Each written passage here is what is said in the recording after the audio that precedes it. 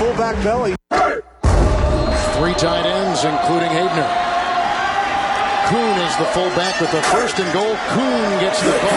Pyle driving his way in for the touchdown. What a great second effort. Here comes the y'all don't really want it like that. Here comes the y'all don't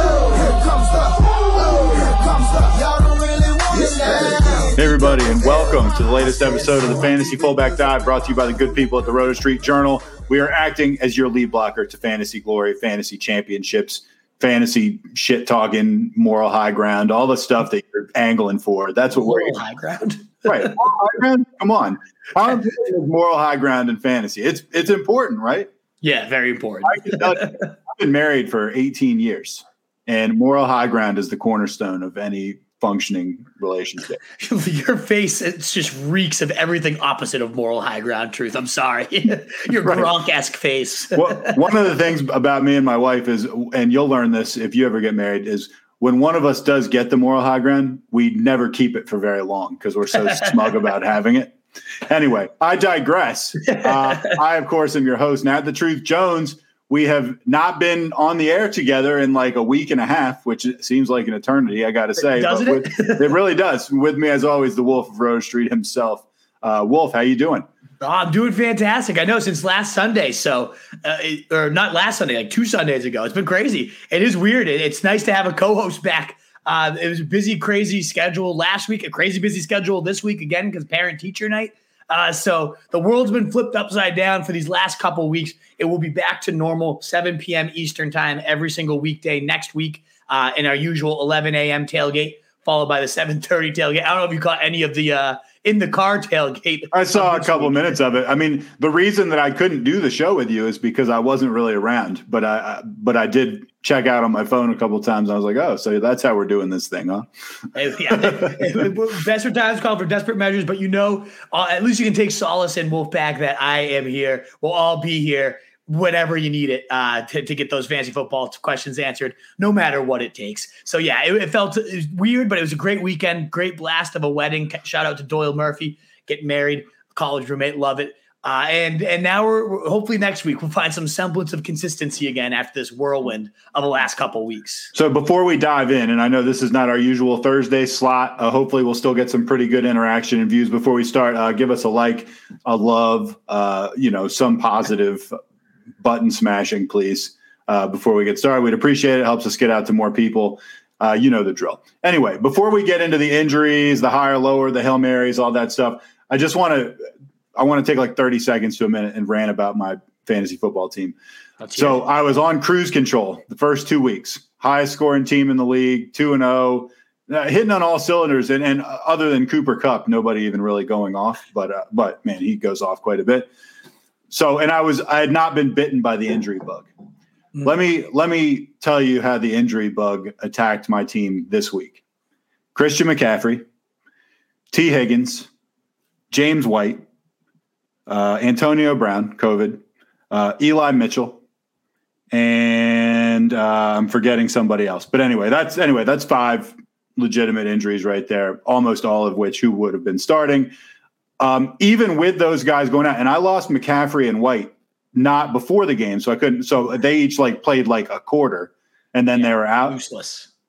I lost, but I scored the second highest number of points in the league. Like the only guy that would have beat me was the guy that I played against, and that's even with getting saddled with that. Let me tell you something about a 1-2 wide receiver combination called Cooper Kupp and Mike Williams. They produce points, at a rapid pace. So those are probably the best 2 fantasy picks you could have made. Yeah, and to have them both on your team. I have one team with that combination. I have them both kind of scattered throughout leagues. It's the best feeling, isn't it? Like, you're getting 60 points a week from those guys. It's the best feeling, and coupled with Stafford at quarterback, it's a really nice pig roast ball, pig roast. Yeah. There's some pig roasting, and Higbee too. So he's gotten in on the pig roast once or twice too. Anyway, all right. That's all I've got to say about my team. King bang right there. I mean, a pig roast. That's just everything. When you get three of them going. Things are great. Imagine when McCaffrey comes back. Oh God, yeah, that's quite the squad. Did you get Chuba Hubbard? Are you like locked in with the backup? No, I got Cordell. I have Cordell Patterson though, who I actually feel pretty good. He's like the RB10. Oh yeah, we'll be talking about him later. Yeah, we're big Cordell Patterson guys over here on the pod. You were shitting on me in week 2. We're gonna get back to that in a little bit on Cordell Patterson. Week 2 was ages ago. Yeah. Anyway. Let's get down to it, and let's talk about – we're going to go kind of rapid fire on these injuries, except we're going to spend maybe a little bit more time on the first one, which is James White. Schefter reported James White. We got a hip injury. He is expected to miss the remainder of the 2021 season. This is a guy who is actually doing pretty well. I mean, he was top 15 running back, catching passes out of the backfield just like we thought he would. And then, one thing, bam, carted off. He's done. Yeah, painful injury for James White. 18.5% target share before going down was behind only Kamara and Christian McCaffrey. The guy was a lights out pass catcher, as you were saying. Very high floor, decent ceiling because he was finding the end zone too. I had him on all my teams. This one definitely is a stiff kick right into the groin. Do not appreciate it at all. Right into the groin. Oh, it's awful. But someone's going to have to fill that void. And I don't think it's going to be an immediate running back steps in and sees 18% of the target share like James White because he was just so savvy and dependable and a great pass protector too. I don't think we can just slot someone in for that, but it still is a staple of this offense. My guess, it's going to come down to 3 guys, J.J. Taylor, Brandon Bolden, or Ramondre Stevenson, because the team has outright come and said, we don't trust Damian Harris in pass protection. He's not going to – that might be the ideal fantasy situation is he just becomes a 3-down monster. He can catch. But the fact that he's been giving up a hurry on 25% of his pass protection attempts, that's bottom in the league. So they don't trust him and they shouldn't trust him. So now it becomes, all right, who else could fill this void? My guess would be J.J. Taylor. He seems like the most natural, shifty, Dion Lewis-y type of guy. He was a preseason monster. Saw 2 targets in his 10 snaps this week. So maybe he's the guy. Ramondre Stevenson, though, he's not the James White body by any means. A big boy, huge. But he can pass protect. He can catch the ball. I wouldn't be shocked to see him take that role and then ultimately maybe even take some carries away from Harris and maybe even just take a 3-down role at the end of it. So if I'm going for the sheer ceiling, I think Ramondre Stevenson is the highest upside guy. I think J.J. Taylor might be the most natural fit and probably the best bet to get you something. But if you want just pure production, pure upside rather, I would be going for him. And most likely, probably just going to put in Brandon Bolden. He led the team in snaps last week. He is by far their best pass protector. If they're just trying to keep the rookie safe, he will be the guy. But let's see how they play it against the Bucs. You can't really play it safe against Tampa and have any expectation to win the game. They might just fold away and give it to Brandon Bolden. But it's worth stashing both of those guys. I actually stashed both of them wherever I could to see how this plays out, that being Ramondre Stevenson and J.J. Taylor. Even if it ends up being Brandon Bolden, I don't want to touch it. There's going to be no upside there. But I would be stashing these guys for sure because of how invaluable that pass-catching role is in this offense. Yeah, I went from feeling really, really good about myself fantasy-wise to still kind of smug and good and then terrible because the McCaffrey injury left me feeling bad. But then I was like, I got James White stashed on my bench. He's going to be he's going to be fine for 2 or 3 weeks. I'm not going to miss out on much. And then he was carted off the field 5 minutes later. And then all of a sudden, then I got the sweats. The fantasy gods they sniffed out your smugness and were like, let's hubris. It was hubris. Right. Yeah. Exactly. Serious hubris there. Exactly. Right. All right. Let's keep rolling. Mm-hmm. We going back and forth? Or you want me to just hit the headlines? Let's do it. T. Higgins' shoulder is out for week 4, already announced ahead of time, which is kind of nice. You don't have to sweat it out till game time. Big upgrade for Jamar Chase, who had 21 points in his first game without T last week. And also Tyler Boyd led the way with 13 targets. Both of them must starts against this awful Jags defense. Dalvin Cook limited in Wednesday's practice. He did not play last week. It does put him on track to return against the Browns, even though he missed the Seattle game. Remember, in his absence, Alexander Madison, he had 34 carries and targets in Cook's absence. He is one of the most valuable backups, handcuffs in fantasy, even though last year he was terrible when he got the chance. But, of course, if Cook's absent, Madison has no value at all. Yeah, if he's not absent, if he's active. Exactly. If he's active, useless. But if he's out, top 12 running back, in my opinion, for Dalvin Cook. For Alexander Madison. So keep tracking that. But he is on track to play. Darrell Henderson did participate in practice. Early participation typically means they're going to play, and I'll talk about him more in high or lower Hail Mary, but let's just say I would get him right back into lineups if you have Darrell Henderson, assuming he is out there. All right, we got a pair of hamstring issues with a pair of pretty high-profile receivers on the Titans. Julio Jones, A.J. Brown, both didn't practice on Wednesday. If they end up not playing, it's all of a sudden kind of a tough look for the Tennessee wideout situation. They were already kind of shallow after those two guys. And here's the three guys that you've got written down that they might be rolling out. They could roll out a three-wide set of Nick Westbrook-Ikhine, Josh Reynolds, and Chester Rogers. Ooh. Just kind of rolls off your tongue, doesn't it? Oh, yeah. What a beautiful cast of weapons there. Holy crap. Westbrook. Any of those guys you running out to get? No, none of them. Okay. Westbrook did score, as did Chester Rogers. Even still, I don't want anything to do with them. It's a low-volume pass attack. I think all this means is Henry's seeing 35 carries. He's going to run the ball until he pukes, and he's not going to puke because he's a goddamn tank. Yeah. Next up, Eli Mitchell returned to a limited practice with Trey Sermon kind of shitting himself. Wouldn't be shocked to see Eli Mitchell actually take back over that backfield in the most beautiful of matchups. Seattle giving up the most points to running backs. We just saw what Alex Madison did to them. Any running back can do that to them. It could be Eli Mitchell as early as this week. Sticking with the 49ers, George Kittle not practicing Wednesday. Also, he's got a calf injury. It's described as quote unquote soreness. But the coach does expect him to play week 4 against the Seahawks. We'll see if he's just blowing smoke or if he really does. If he does play, obviously he's a tight end 1. Oh, 100%. My tight end 3 behind only Waller and Kittle, as it really is almost every week. Chiefs. Waller and Kelsey, you mean? Oh, yeah, exactly. Waller, Kelsey, exactly. My bad. Andy Reid saying it's probably not going to be this week for Josh Gordon. That makes sense. He's got to get into game shape. I wonder what week it's going to be. Reid did say it's going to take a while. Are you going to take any flyers on this guy now? Are you I was going to ask you the same question. Oh, God. I mean, how many times can we be made to look like dipshits before we just say, you know what? I'm not interested. And guess what, Wolf? I'm there. I'm not interested. I'm not interested 100%. At all. I'll be looking like a dipshit one more time at least. You give me Chiefs, you give me Mahomes. If there's ever going to be a resurrection, I feel like I said that about him. Here's the trifecta that you need for that. The Chiefs, Mahomes, and some picture of him running where like his muscles are like pulsating and flexed. And then you're just like, okay, I'm in. Look at his pecs. The first thing I Googled as soon as I heard the news was, is Josh Gordon in shape? Just Google that because then you'll be like, oh, okay, I'm back in. So then I'll be spending a lot of my fab on him. Yeah, exactly. You'll be fabbing and fapping all at once. Seriously, this guy's made me look like a fool like 3 or 4 times. He won a league for me in 2014. So I'll keep going back, right? Whenever the hell it was. I don't remember what year it was. It might have been longer ago than that. Yeah, it's 2013, 9 years ago, was the last time this guy did anything useful or meaningful. And yet, for 9 straight years, we continue to chase. And I'm going to chase again because it's Mahomes and it's Josh Gordon. It's kind of like smoking crack, right? Like you're always chasing that first high. Right. And you know what you're getting into and you just kind of like it anyways. It's like life's too short to not smoke crack. No, this crack's bad for me, but it's kind of fun.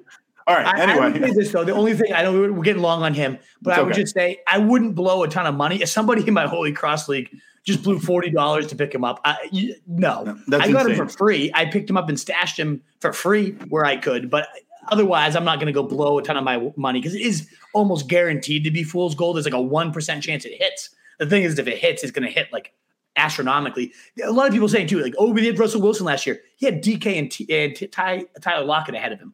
He only has, Tyreek and Kelsey, but this is a much more higher volume pass attack. They need a wide receiver to desperately to draw attention. You see what teams are doing to Tyreek. They're like tripling him and taking him out of the game. If Gordon has anything, he's going to see single coverage, and he probably can beat single coverage of the number 3 corner in most situations. So I think there really is a situation. I'm not like saying it just. Look at us right now. Look at us. We just spent 2 minutes talking about this guy. We can't. He just absorbs us. He's a magnet. We can't stop it. Let's move on before I keep going. Giovanni Bernard not practicing on Wednesday. He's got a knee issue. They say it's a slight MCL sprain. He's considered day-to-day. It's not like a huge shock that he's being held out of practice earlier in the week. We'll see what happens on Friday. We'll probably know more then. He actually was, like, for the first time, a pretty big part of the passing offense in week 3. He gets 10 targets in their loss to the Rams. I'm assuming a lot of that was game script. The Bucs are not used to necessarily being behind and having to pass. But they were, and the situation called for it, and we did see the upside of Gio. Yeah, I think this would have been a week where you wouldn't want to use him because I don't see this being a week they're going to need to pass to a running back anyways. But ultimately, it was going to be, if he's out, this is the only really thing that matters about it is Leonard Fournette would have been seeing a ton of work. So ultimately, I'm not a big fan of Gio Bernard. It's more so does Fournette become that much more usable? Should he sit? Gronkowski also not practicing, but he's expected to go. He's going to suit up against his old team, as is Antonio Brown. He's going to be activated from the injured reserve COVID list. Both those guys, I think, have to be in lineups. Much more Gronk. I think he's going to go for the touchdown record. Antonio Brown, though, in my top 27 receivers, I think he's 26 right now, so he should be playable in most situations as well. I'm hesitant with Brown coming off COVID. I saw with so many NBA players when they would come back from COVID and they're okay. Like there was definitely lingering stuff. So we'll see. It's complete speculation. Because I'm so decimated by injuries, I may start the guy anyway, but I don't love him this week, even though generally I love him. I think it's a really fair point, given how Cam, not even just NBA players, plenty of NFL players just weren't the same the rest of the year after having it last year. So that's a really good point, Nat. I absolutely agree. Will Fuller. Julio, we can No, we got to talk about Will Fuller. Will Fuller. Oh. And this is my favorite, reason. Like we'll see like so-and-so knee, so-and-so calf, Will Fuller, undisclosed, missed Wednesday's practice with an injury. It could be anything. What could it be? What a mystery box. What a fun thing. Because with Will Fuller, it could be his whole body. Just a reminder of how fucking annoying Will Fuller is. Talk about guys I'm glad I don't have any stock in.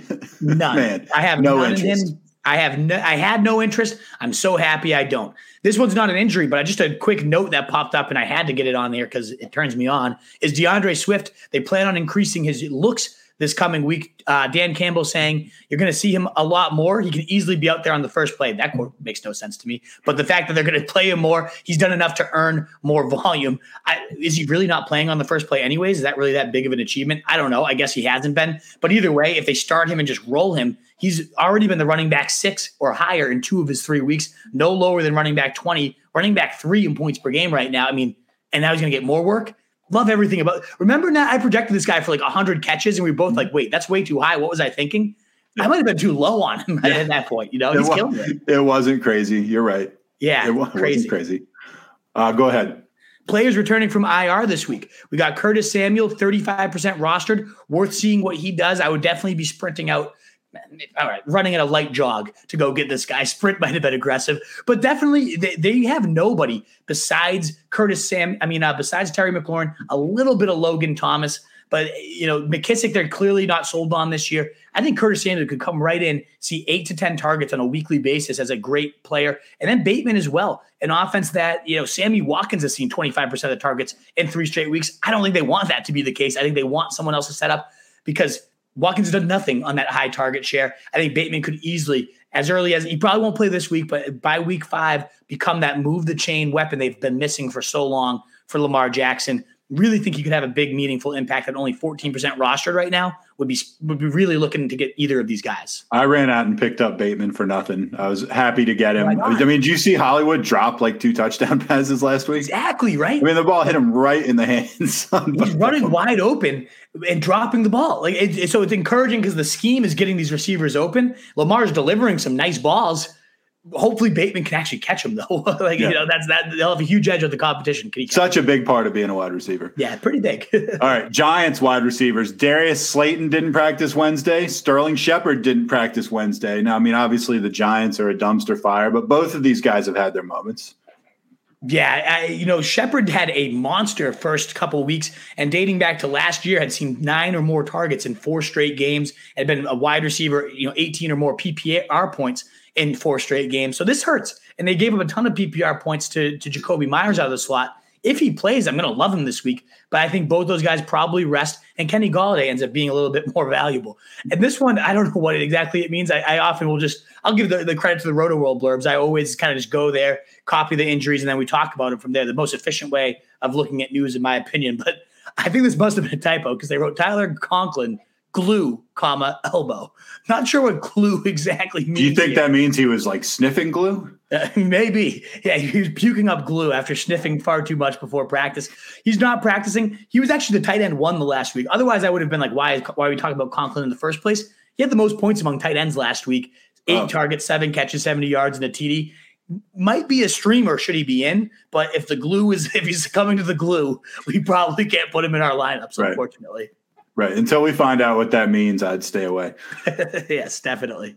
All right, we're going to get right into higher, lower, Hail Mary, must watch, stash and see. And one of the stash and see on the quarterbacks, I want to have a brief conversation with you about. But we're going to start where we usually do with higher. This is a guy you've been higher on a few times. One time I called you out on it and I was wrong.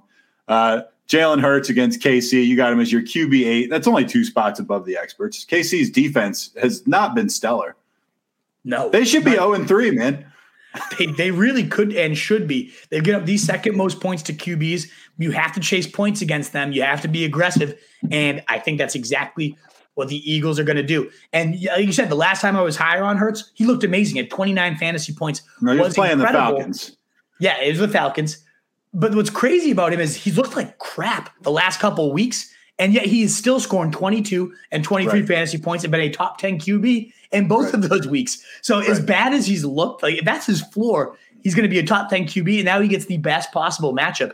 I love Jalen Hurts this week. I would have a very hard time sitting him for almost any quarterback in the NFL. It's the Konami upside that you talk about all the time. It's so real. It's like it almost feels gross and like unfair because it doesn't really represent the real game at all. Like he looked horrible these last 2 weeks and is a top 10 quarterback still. But hey, that's what it is. That's the scoring we play with. So you got to milk it. The fact that Stafford, who I have, as I said before, and I got for $1 in an auction, is so high on the quarterback rankings without doing that is a real testament to what a great season he's having because he has no Konami upside, and I think he's the QB4 right now. Right, absolutely. I mean, Hurts is really the only Konami guy alongside, of course, Lamar Jackson. Look at the top 12. We got Derek Carr, like Kirk Cousins. We have stats. Derek Carr. Top 12 QB. Yeah, MVP, your boy. He's looked really good, man. He has. He's a league fantastic. He is killing it. It's crazy. Yeah. What a year. I did not see that coming. Listen, I've not been on the Carr bandwagon for at least 4 years.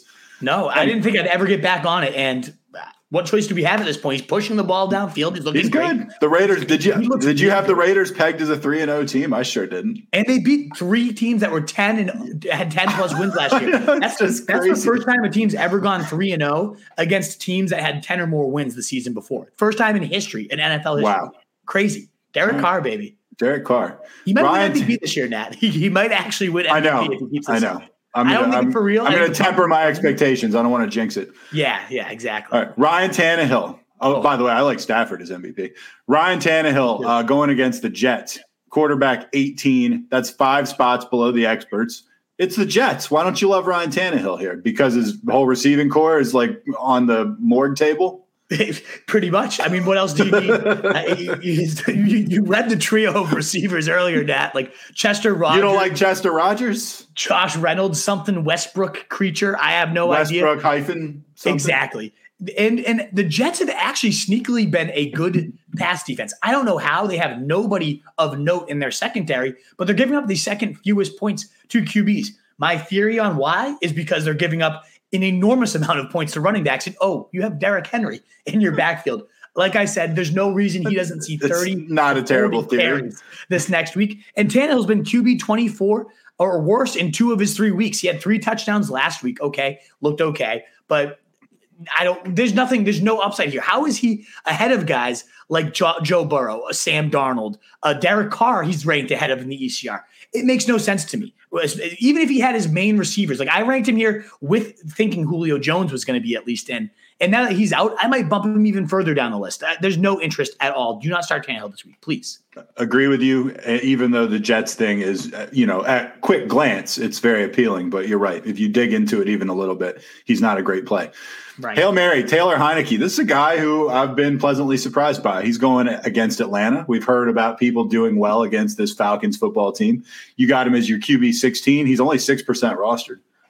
Yeah. His 2 starts, he has 21 and 23 fantasy points. He's been a top 12 QB in every start, and similar to Jalen Hurts, he hasn't really looked especially good in either of them, but He runs. He's ran for a touchdown in both of them. He gets Atlanta, who's giving up the third most points to QBs. So, and this was against the Buffalo Bills. He had 23 points, like a pretty solid defense on only 212 pass yards. Again, showing you how important Konami upside is. Against Atlanta, these playmakers are going to have a field day. Heineke's probably going to put up 25 to 30 fantasy points. I mean, everybody was comfortable streaming Daniel Jones last week against Atlanta. He had 16. He did okay. Heineke's going to put up 25 to 30, and he's only 6% owned. I would have him in my heart lineup in a heartbeat over Ryan Tannehill and a lot of others. So one of my favorite streams of all for QB right now. All right, stash and see. Oh, yeah. Trey Lance. I wanted to talk to you about this for a second. He's on my bench. I have a bench filled with extremely good bench players, many of them being injured. I've had to pick up. I'm all of a sudden thin at running back without McCaffrey, without James White. I've considered dropping Lance a couple of times. I haven't done it. But, I mean, look, even if Lance was healthy, I wouldn't be starting him over Stafford. No way. Yeah, your situation's tricky because you have Stafford and you probably, like you're saying, like no matter how good Lance is looking, I don't know that you ever bench Stafford. So you agree with that, right? Like, I mean, I don't care what we're looking at for Lance. We can't be expecting him to do what Matt Stafford's doing.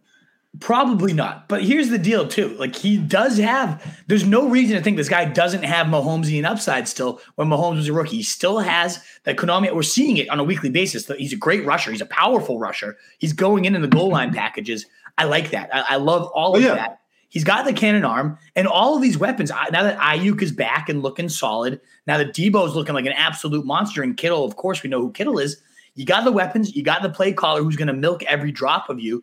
If and when he takes over, I'm telling you, like maybe you will consider him over Stafford depending on the weeks, especially considering that playoff schedule. Houston, Atlanta, and Tennessee, 3 of the bottom 5 defenses against quarterbacks and just in general. Even if it means just holding him from your opponents, like okay. I have the feeling that's better than whoever you probably have out there. Maybe your waiver wire is a little bit more shallow and you need the depth and you have to cut bait. But to me, even if you're not starting him, I wouldn't want to be facing him. Let's put it that way. Okay. That's a compelling argument, actually.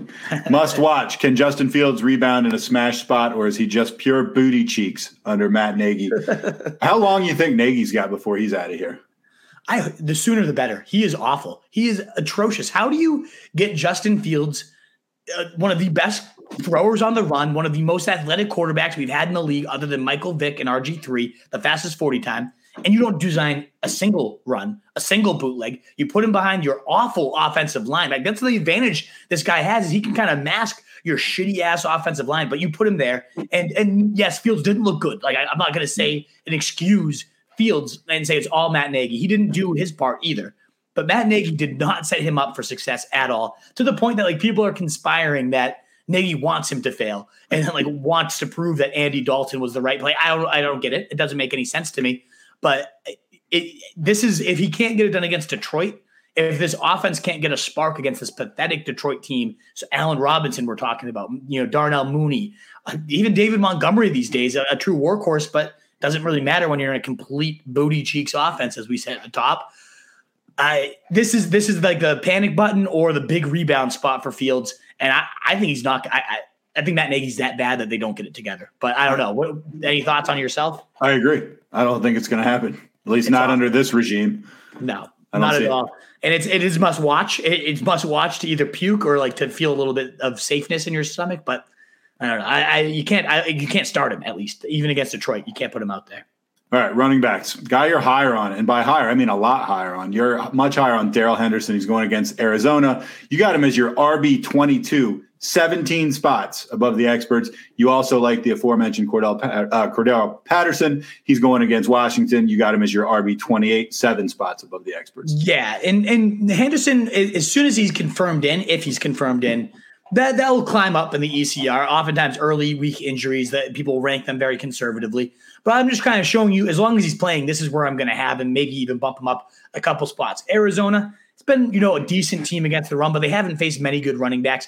Henderson, McVay said in week 1, as long as this guy is rolling the way he has been, we're not taking him out of the game. And he was true to his word. He didn't get off the field until he got hurt.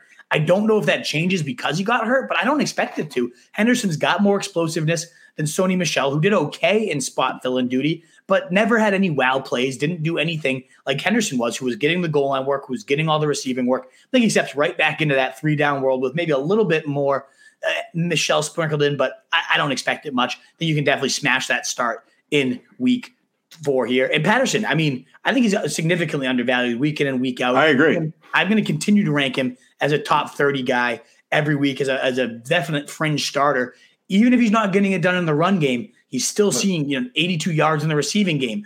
In crucial situations, he's the guy that's in over Mike Davis. He's catching screens. He's moving the chains.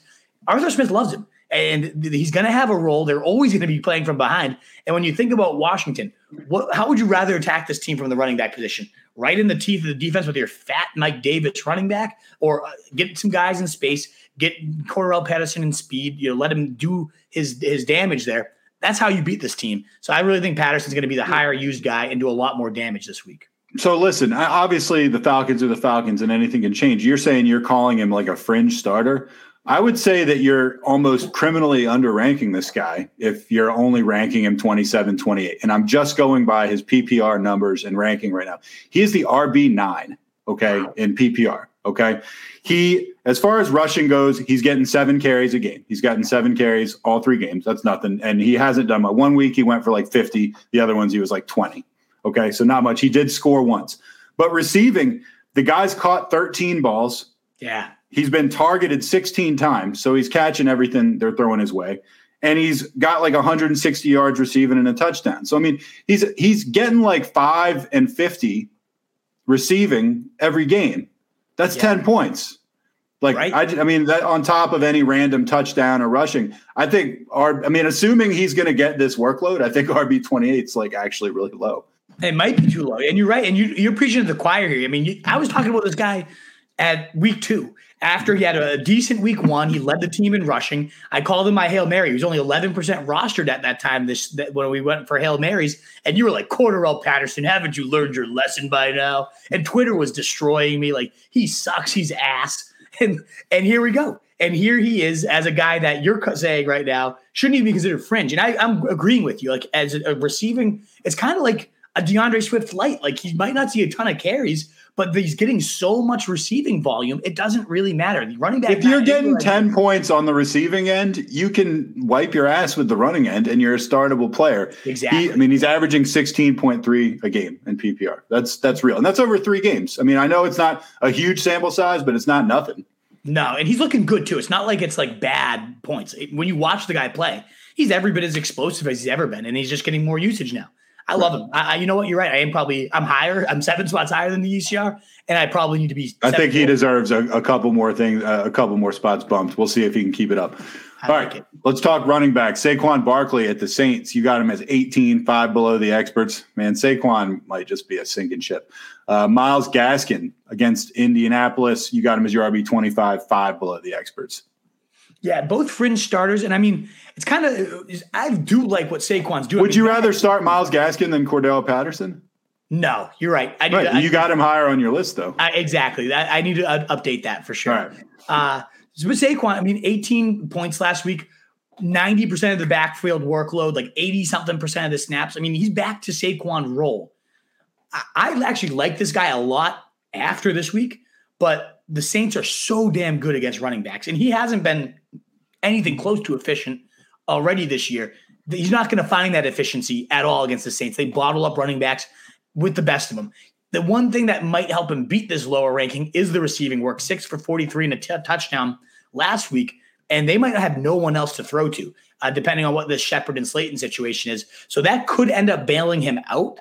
But I'm nervous about it, more so for the matchup. And then if he does suck like I expect him to, I would actually be going in and trying to buy low as hard as I could because he's starting to regain that explosiveness.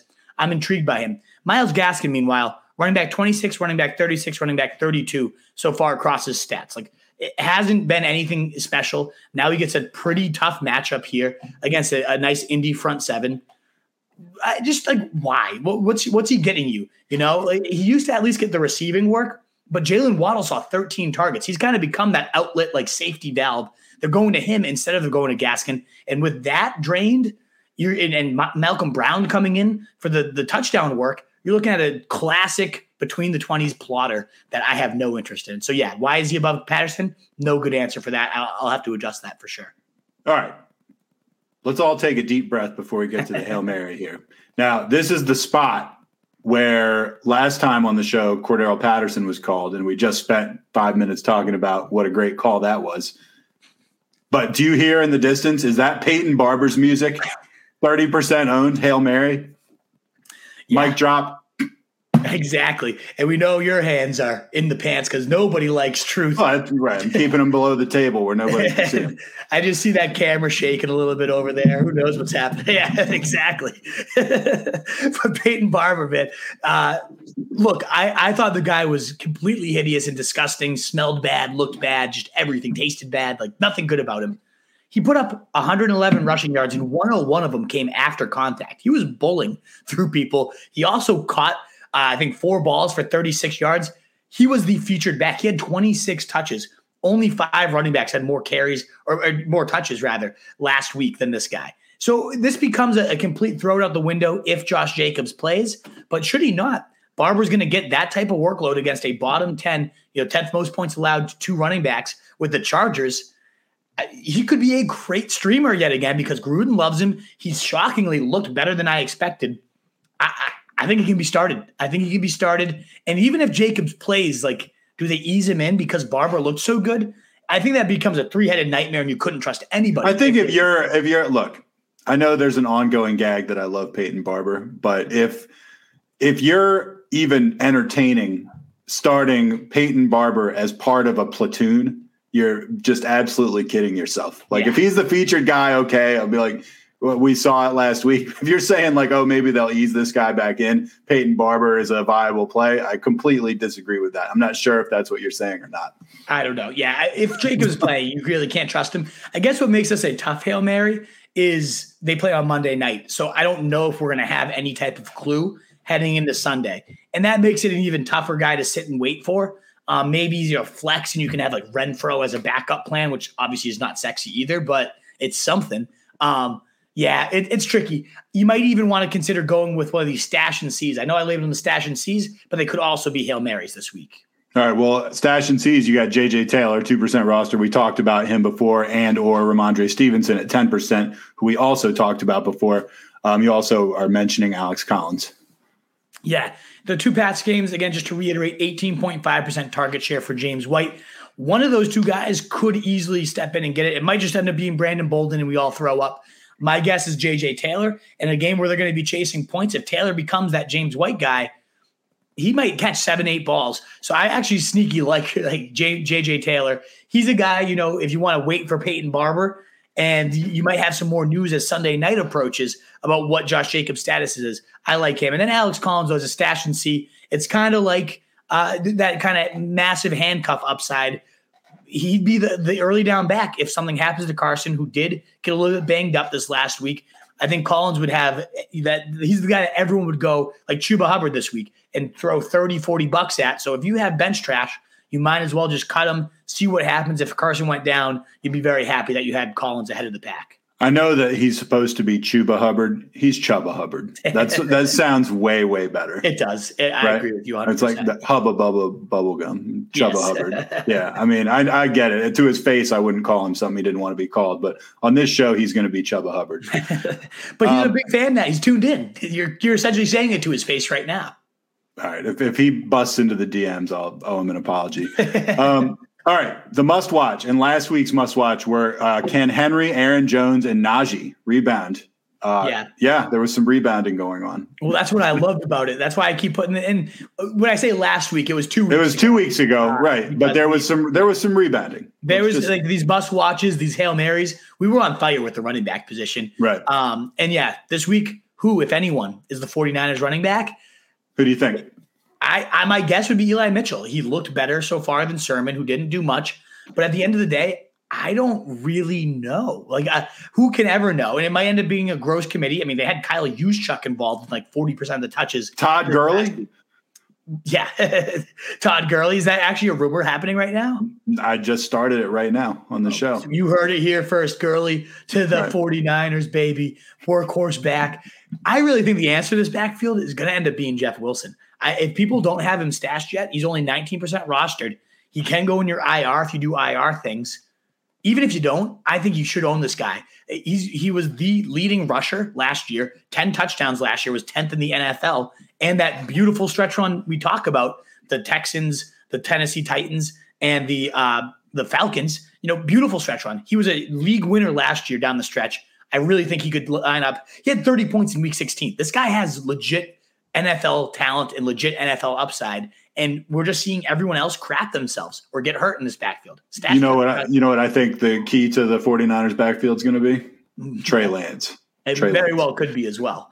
But you know how that's even like the mobile quarterbacks open the most absurd cutback lanes. It's true. When the preseason was happening, Mostert had that like 70-yard just monster, opening. The Red Sea parted for him. So yes, Trey Lance will definitely take some volume, but he'll also create unbelievable situations. Did you see how easily he walked into the end zone when they set him up? It was like he didn't even run really, and he just was in the end zone pretty much untouched. And you're sitting here saying you might want to cut this guy. Come on, Nat, don't do it. I have a really, really good quarterback. I understand that. But what you said about keeping him out of someone else's hands, that spoke to me. Yeah, exactly. And all right, so anyway, let's keep moving. We're halfway through the position. We got to do wide receiver, tight ends. When we're not working up to Thursday Night Football, we're a lot more long-winded, Wolf. I know. Seriously, we're usually pretty efficient. We don't choose our words as carefully. We're just like very casual. But smash the like button for us, please. We're halfway through. We'd love to get a couple more likes. Or a bunch more likes.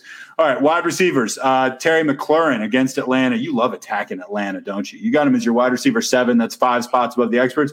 You also like Mike Evans in the Brady return game to New England. You got him as your wide receiver 15, 6 spots above the experts. OBJ at Minnesota, wide receiver 23, 7 spots above the experts. And you love Beckham, huh? And I love who? Odell Beckham. Oh, yeah. I really actually do love what I saw from him. We'll start at the highest one, though. Terry McLaurin. This is more for DFS because no brainer. You're starting Terry McLaurin in your regular lineups against Atlanta. But at DFS, I think he's the 15th priced receiver. I have him all the way at wide receiver 7. Love the matchup, giving up 10th most points. Something coming up there. I know, you're right. Yeah, pretty gross. +5 ECR. It's just a smash spot. I think this is going to be another one of those 11-catch, 100-yard TD days. Like, let's not forget what happened a couple weeks ago. This is still his easiest matchup of the year as well. Mike Evans, meanwhile, has been rolling. I get AB being back causes a bit of concern. And Brady might just go to the well and go for those higher percentage looks. But to beat the defense, they might make Brady force those one-on-one situations at New England. Evans has 22 and 15 points in back-to-back weeks. I think he continues to roll. Him and Brady are in a really, really nice groove at this point. And then Odell Beckham, the guy that probably most people are wondering, can I get him in or do I wait another week? I don't think you wait. On only 69 or 64% of the snaps, rather, he saw a 29% target share. He had nice 73 yards, nothing crazy to write home about, but 5 catches, 77 yards, 9 targets. It was more the usage and the fact that he looked every bit as explosive as a couple of years ago, like better than we've seen him look in a few years. And now these are the few weeks where he won't have Jarvis Landry there eating all the cheese. I think he gets his workload continue to ratchet up. Number 4 in terms of points allowed, the Minnesota Vikings. I just love Odell Beckham this week. I can't believe he's like a fringe starter to people. I would have him in every lineup I could possibly get him in. All right, this next one lower, this kills me. Calvin Ridley against Washington, wide receiver 17. That's 8 spots below the experts. Robert Woods, man, talk about a guy where we were like, yeah, him and Kupp, about even. Going against Arizona, wide receiver 37, 11 spots below the experts. I mean, if you look at how his fortune and Kupp's fortunes have gone this year, I mean, Kupp is the undisputed wide receiver 1 right now. And I think Woods is like in the 40s, 42, something like that. As far as Ridley goes, man, that was the guy that I spent twice as much on him as I did on Kupp. Wow. And you told me it was a steal, and I believed you. I think anybody what you paid for would have thought it was a steal in the preseason. No target competition should be this hog. And granted, 11 targets, 10 targets, 8 targets, not like the hog we expected, but not a bad target share. It's just that Matt Ryan is awful. This offense is awful. And he's ultimately been the wide receiver 61, wide receiver 17, wide receiver 36. I'm ranking him at the highest he's ever hit. And somehow I'm still 8 spots below the ECR. People are still ranking him as a wide receiver 9. Yes, I get it. Ridley's a good player that's seeing volume, but this volume is coming from a dumpster. People are really, really slow sometimes to catch up on what's actually happening in front of them. It's like we get Ridley was like a top 5 guy preseason. I paid premium for him, but I can also see 3 weeks in that he's not a top 5 guy anymore. And this would drive me crazy with OBJ over the past couple of years. It's like he wasn't producing and people were just ranking him really high because he was really good like several years ago. And I'm not saying that's happening with Ridley. I'm just like long term. I'm just saying right now, it's pretty clear the guy doesn't deserve to be where they have him. I mean, he just hasn't produced, and there's guys that are just much more attractive options that are below him.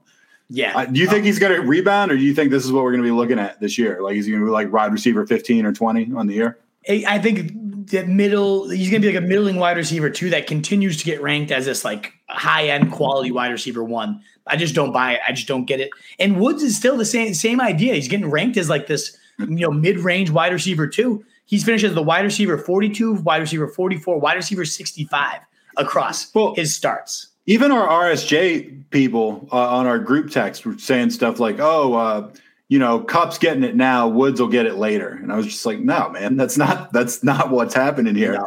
Like, this is a clear alpha and number 2 or number 3 guy right now. Like, I don't think Kupp is going to give up half his stuff to Woods anytime soon. No, especially the fact that Kupp has more than doubled him up in air yards. Like, that used to be flipped. It used to be Woods doing a lot of the deep work and Kupp doing a lot of the underneath yak stuff.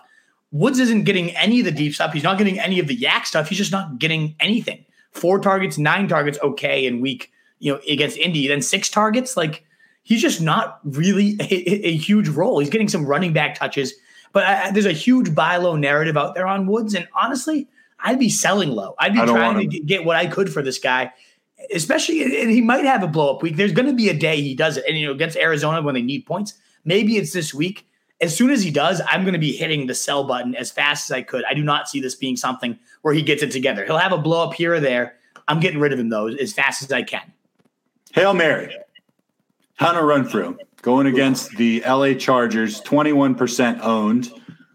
He's looked pretty good, and we talked about Carr. Yeah, I think that's really it. His Carr is just an engine right now. 300-plus yards in 7 straight games, leading the league in passing. And Renfro's the second most consistent guy after Darren Waller. 9, 7, and 6 targets. That's more than Robert Woods, who we were just talking about. 10, 8, and 16 fantasy points. More than Robert Woods, who we were just talking about. So Renfro's just got the most consistent role outside of Waller in an offense that's leading the league in passing.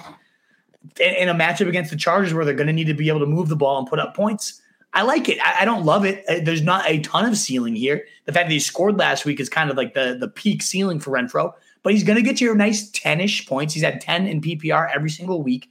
And if he gets to the end zone, then even better. So I think as a Hail Mary, like, that's a pretty nice floor for a Hail Mary. Stash and C, we don't really need to get into these because we've actually touched on both of them already. Guys coming off the IR, Rashad Bateman, 14%, who I picked up. Curtis Samuel, 35%, who you made a case for earlier. Anything to add to those guys, or are we good? No, we covered them in the IR section. So if you missed that, feel free to rewind and check that out a little bit later. All right, must watch. We touched on this too. Can Odell Beckham carry last week's momentum? What the hell is the deal with Amari Cooper, who we were anointing, the second coming in week 1? Allen Robinson, Robert Woods, I'd say on both of those guys. Brandon Ayuk, I'd say he's intriguing. He's looked really, really bad. And, for a while last week, he looked pretty good. Exactly. I'm most intrigued, I'd say, by Brandon Ayuk. Let's see if he can continue the momentum, 90% routes to 4% for Trent Sherfield. Seems like he is officially back into the starting lineup and without a doubt. You never know with Kyle Shanahan. That's kind of why he's on the watch list, is like, what if he just reverts out of nowhere? But I think he is officially back, and he looked really good, leaping over people, still fast as all hell down the field. I think he could have a nice, like, huge blow-up game. So I'm ready to get him back in lineups. I'm even ready for that. The other guys, I don't want Allen Robinson in my lineup. I don't. No, me either. And I blame the coach completely. He's a good receiver. Right. Exactly. I'm a very good receiver. But, yeah, McCarthy's just a complete asshat. And what's clear to me, though, is, and maybe this isn't that much of an asshat move, is when the Cowboys don't have to throw, they're going to protect Dak. He went from 58 pass attempts in week 1, like looked like he was ready to be that 60 attempt a week, insane volume, 450 yards a game guy. He's now had 26 and like 24.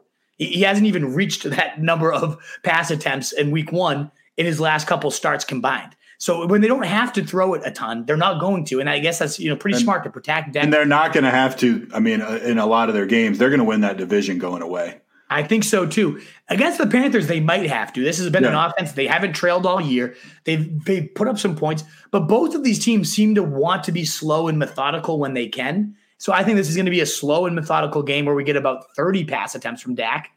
Is that going to be enough to sustain Cooper? Can he regain some consistency? I don't know, but it's clear the 16 target days, those are well gone. Yeah, I think that was an anomaly looking back on it.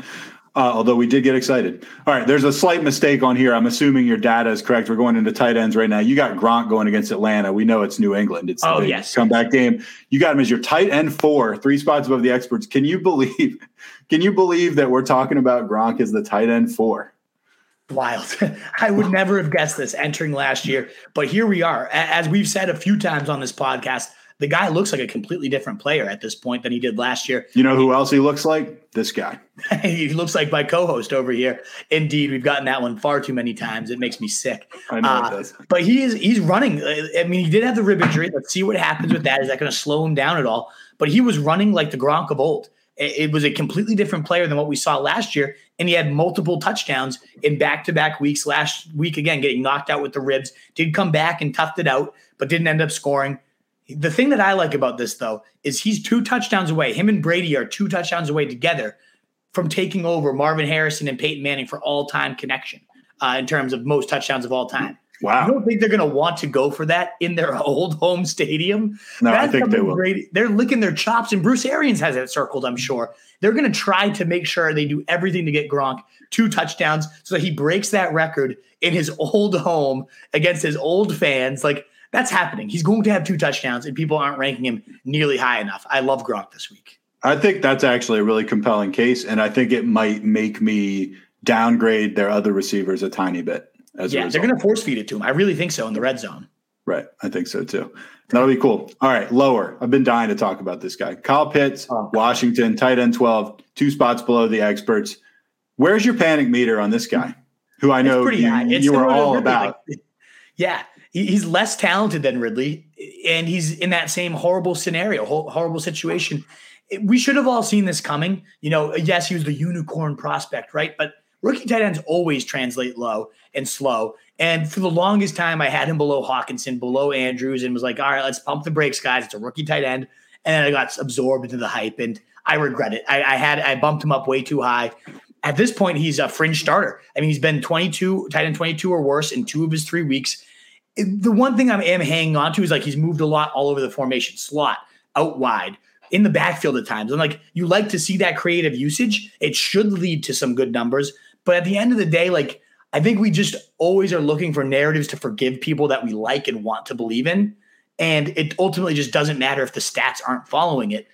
And they're not following it here. Yeah, it's fantasy football. That's all that matters, literally. It's ultimately all that matters. And I'm nervous. I'm very nervous. Washington's actually been a pretty bad defense for the most part of this year, but they've been pretty good against tight ends. So I would be benching this guy if I had a better option. And I think I actually might bump the guy I have below him officially ahead. This is Hail Mary. And that's Dawson Knox, who you've got as your tight end 11, 4 spots above the experts, and he's only rostered on 26% of teams. Compare that to Pitts, who I'm sure is rostered 95%. Exactly. And he gets Houston, who's given up the 4th most points to tight ends, most receptions to tight ends. He's participated in 80% or 85% even last 2 weeks of Josh Allen's routes. So he's the every down guy. There's no other Tyler Kroft or someone else nibbling his cheese. An every down weapon in a Josh Allen-led offense that's just looked like it's regained its form from last year against the Houston Texans. He's got 2 touchdowns and he scored 2 of his 3 weeks. He had 4 catches for 40 yards in the other one, which at tight end ultimately is pretty decent. Knox has a very clear role in a very explosive offense, especially in the red zone. He's seen 2 red zone targets. He's put both of them into touchdowns. I like this guy. I don't know why he's not owned more at a tight end position where most often you're just hoping for a touchdown. This guy's getting good volume and red zone volume. I really like him as a Hail Mary this week. All right, Stash and C. God, you're all over this guy. Pat Freiermuth. I knew you were going to slide him into the podcast somehow. Always. He's a Newbury Report guy. He's a local guy now. I know, and that's why I'm forgiving of it. Yes, but beyond that, he actually is talented. I mean, he's starting to play more snaps run more routes than Eric Ebron, who had 0 for 0 last week. If and when this is officially taken over, I guess the one thing that sucks about it is he's tied to Big Ben. And like, have you ever seen a drop off as hard? Like Peyton Manning's drop off was bad.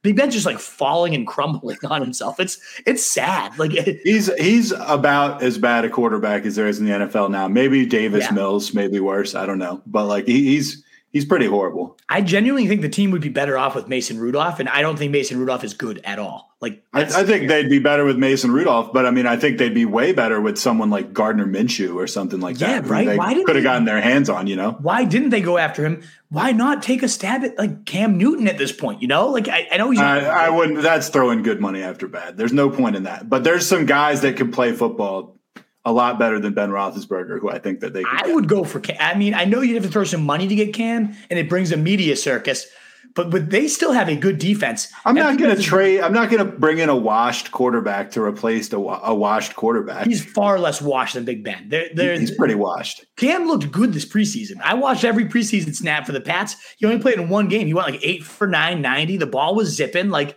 I was shocked they released him. And honestly, the way that, maybe they probably shouldn't. I'm happy they're letting Mac Jones take his lumps and get out there. I know. I would not want Cam Newton around. I'm glad they did what they did. But I don't think I think Cam was looking much better than what he looked like last year. If I was them, I'd be ringing him off the hook. Either way, Pat Fry moves back to our tight end stash, playing more snaps than Eric Ebron, looking like the big body, red zone guy, big freak, some good steam, down the seam catches.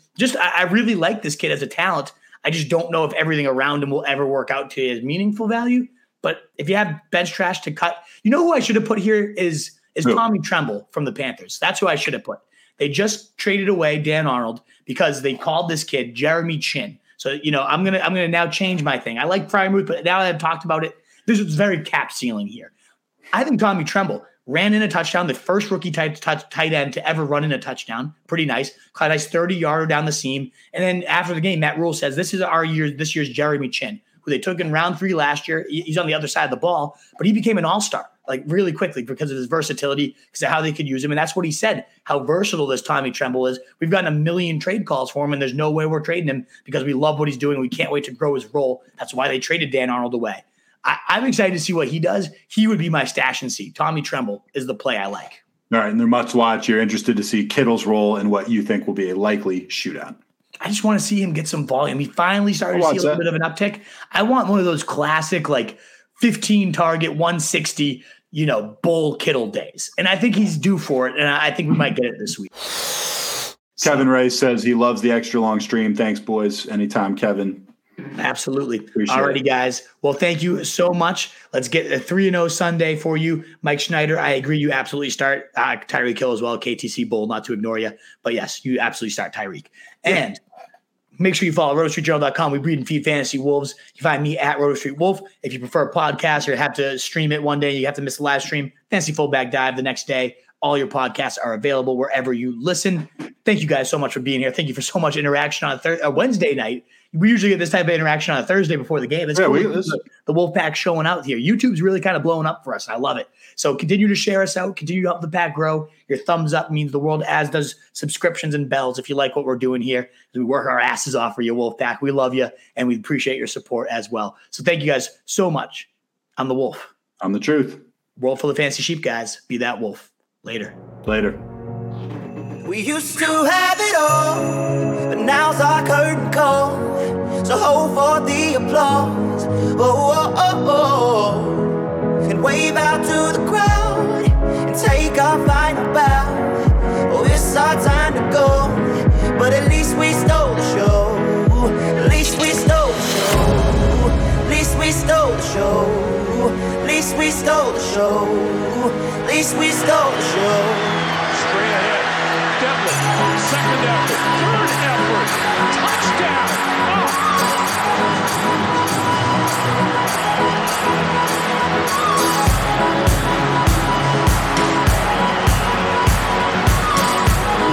That's pretty awesome. That's old-fashioned football right there, folks.